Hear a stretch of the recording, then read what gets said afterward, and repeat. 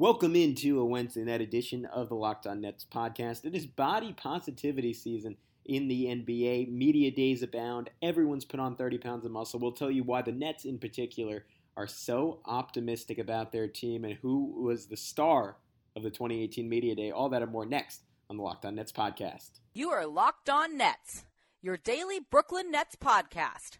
Part of the Locked On Podcast Network, your team every day. You are listening to Locked On Nets, part of the Locked On Podcast Network. We are a Nets micropod focused on bringing you the best in Netsdom. I don't know, is that a word? I'm making it up. On a day-to-day basis. A shout out to all of our new listeners. I was looking at our metrics, Josh. We have a couple of new listeners. I think people coming in with the new season. So thank you. Welcome aboard. I'm your host, Gavin Shaw. After 4 years covering the Phoenix Suns. They had their media day, and it was great recently. I moved back to my native New York to cover your Brooklyn Nets, and I am joined by financial wizard, soon-to-be first-time Tucson traveler, the great Josh Bass. Yes, you may have heard of me by my pseudonym Zach Lowe that I go by on ESPN. Oh, so it's like a Nets income scenario. It's a net income. I don't know why you always add the S, but yes. Oh, is that his name? There's no. Do you think? Wait. Josh, I had an important question for you about him before we get into media day stuff. Do other journalists know who he is? Like, does he show up at media day and like do they figure it out? Because like they're like, oh, I know everyone else here, but I don't know that guy. Or do you think he wears like a different disguise every year? I know his first name is Bob, and he's been on a couple podcasts, and obviously the preeminent source of Nets information. And shout out to Nets Daily; those guys do a great job. I know his first name is Bob. I'm pretty sure he said his last name before, and he works for NBC, maybe doing like some sort of production and news stuff. So I think it's known. He just doesn't advertise it willingly. But if you want to dig into it, you are able to find out some good stuff. I love if like there was like I guess it really is us, but like I would like if we end up covering some Nets practices and games this year in person, like I want to do like a full do like a 3-part like serial style series, like breaking down who he is, exposing him to the world, not letting him hide in the dark anymore, and just really letting him get the credit he deserves for giving us such great Nets coverage. Yeah, I mean his identity has become a hot topic in Nets fandom, so he's definitely a very well-known source in the spheres that we run in. So would love to dig deeper on how he became the man that he is. Yeah, no, it's really like a Batman style origin story, or at least I assume. I'm curious, like, so I guess his original sources were probably maybe even from the Rod Thorn days, and I feel like whenever there's like a new regime, GM, like president of basketball operations, do like the sources just show up and be like, hey, like I'm here, like I was the old source, now you have to let me continue to be the new source, and then the new regime just kind of like shrugs and says, okay.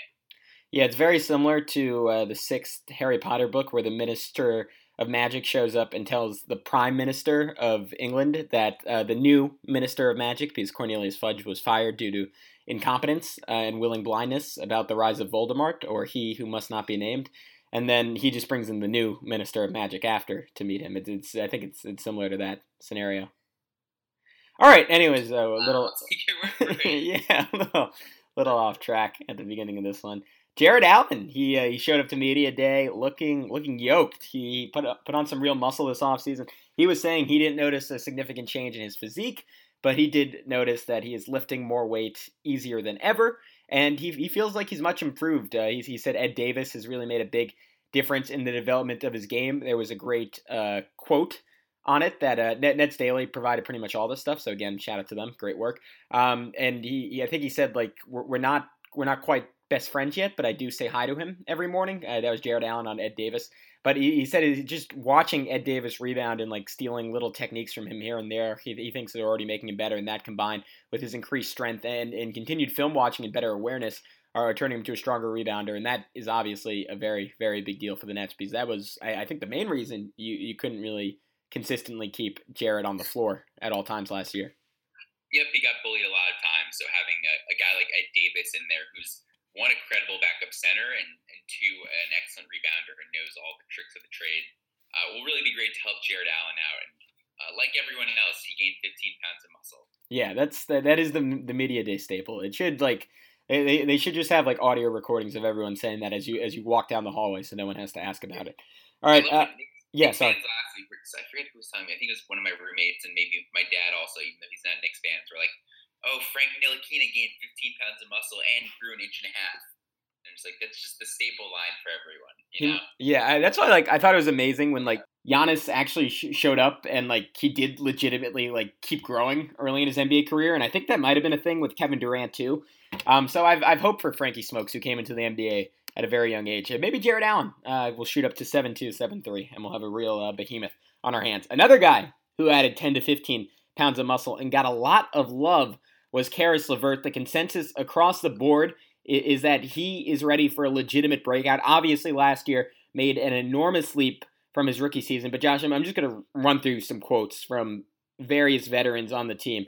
Ed Davis was asked who impressed him the most. And he says immediately, probably the one guy who I haven't seen play a whole lot is LeVert. I didn't really know that he had that much stuff that he can do with the ball, his footwork, and things like that.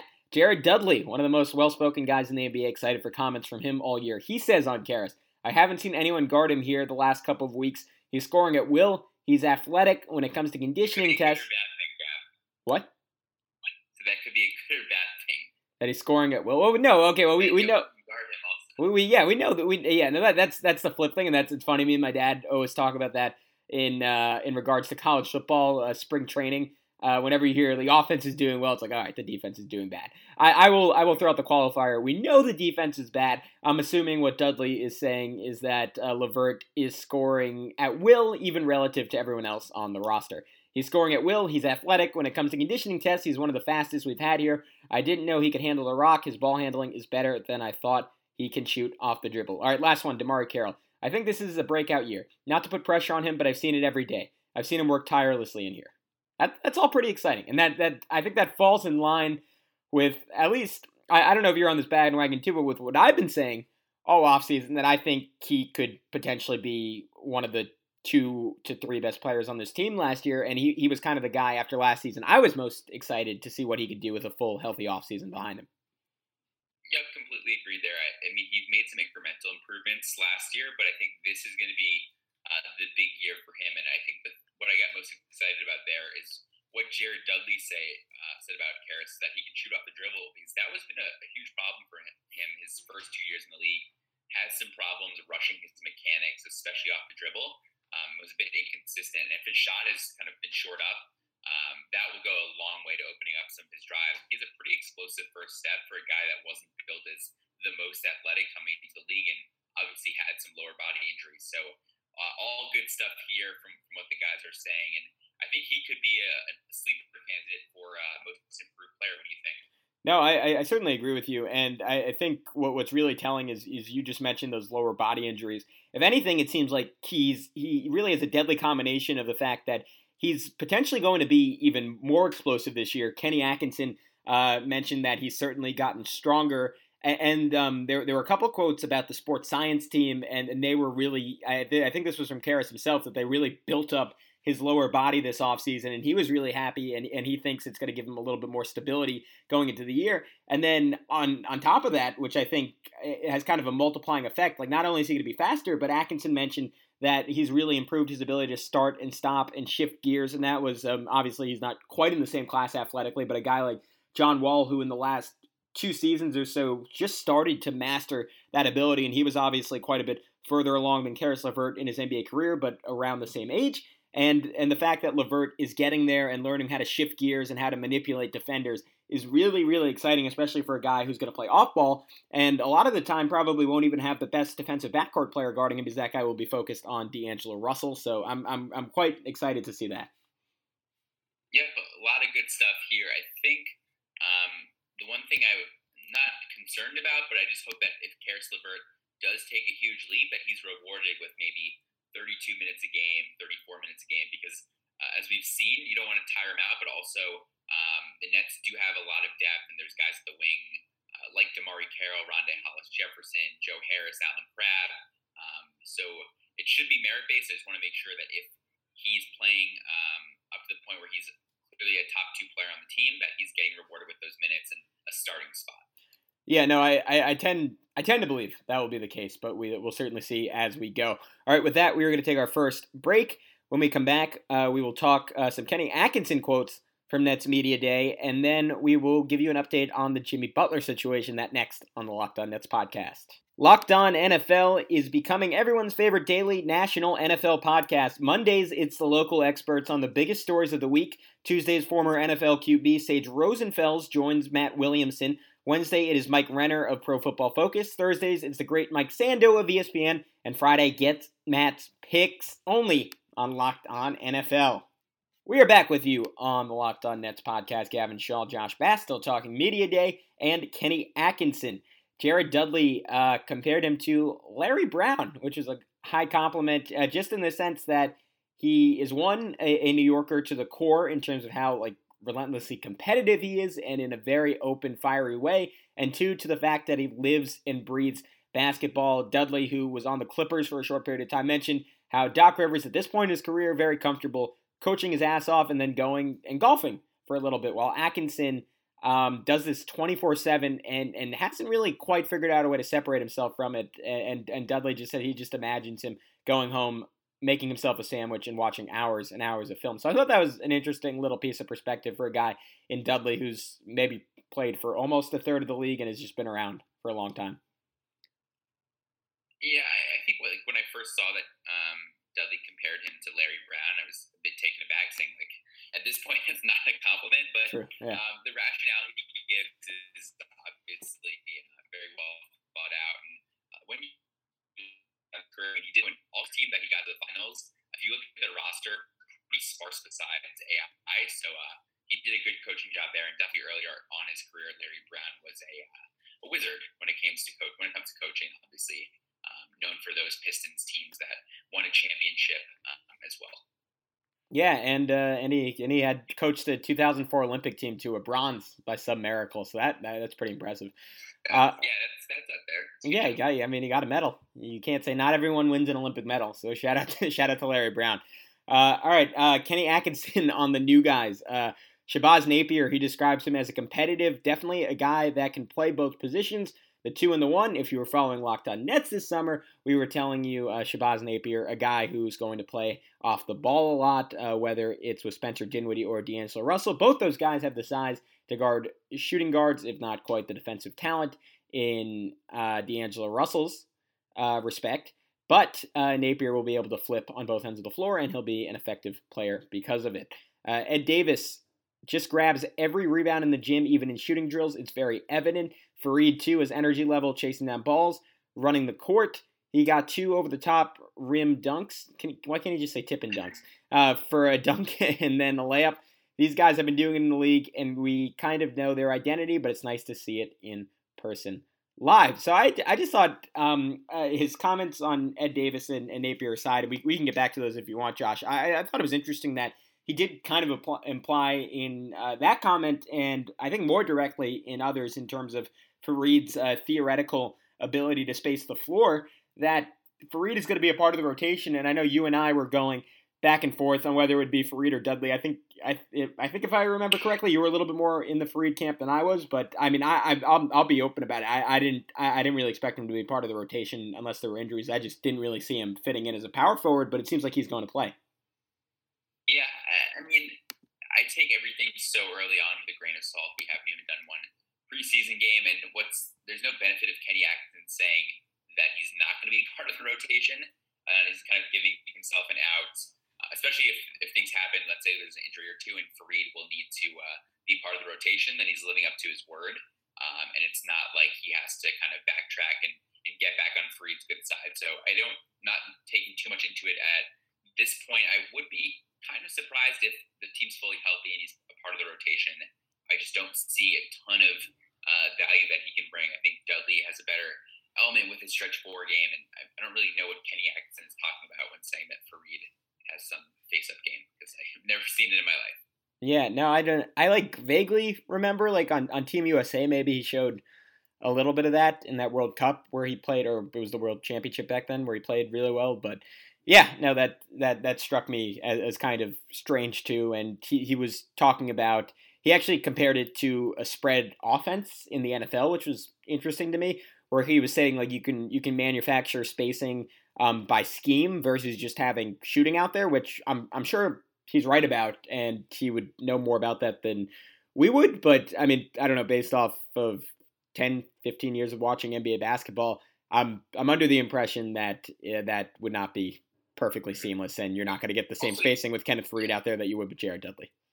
yeah, you also exactly you don't need to manufacture it because you have someone in Dudley that can be a capable stretch four, and also you can play Damari Carroll at the four, Right. If you want to do that and have that element. And Rondé is going to be the starting four, so Yeah. I'm just a bit confused on where Faried fits in, considering that Jared Allen and Ed Davis should be able to handle the combined 48 minutes at the five.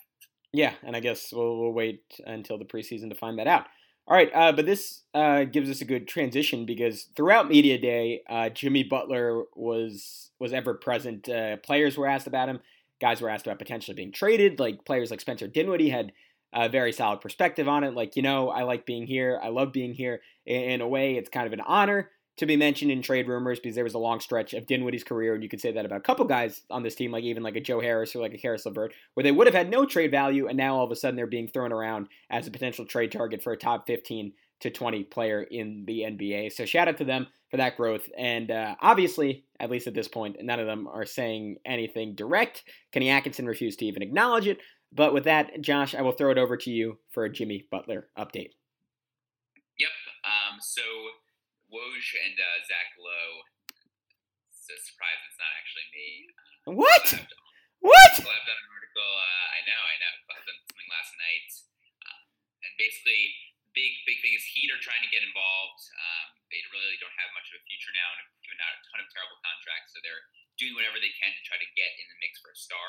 A package would be pretty unappealing. So I'm not sure if that one has legs. But really, main thing, Sacramento is trying to push to make any trade involving Butler a three-teamer. So they have about $10 or $11 million in salary cap space.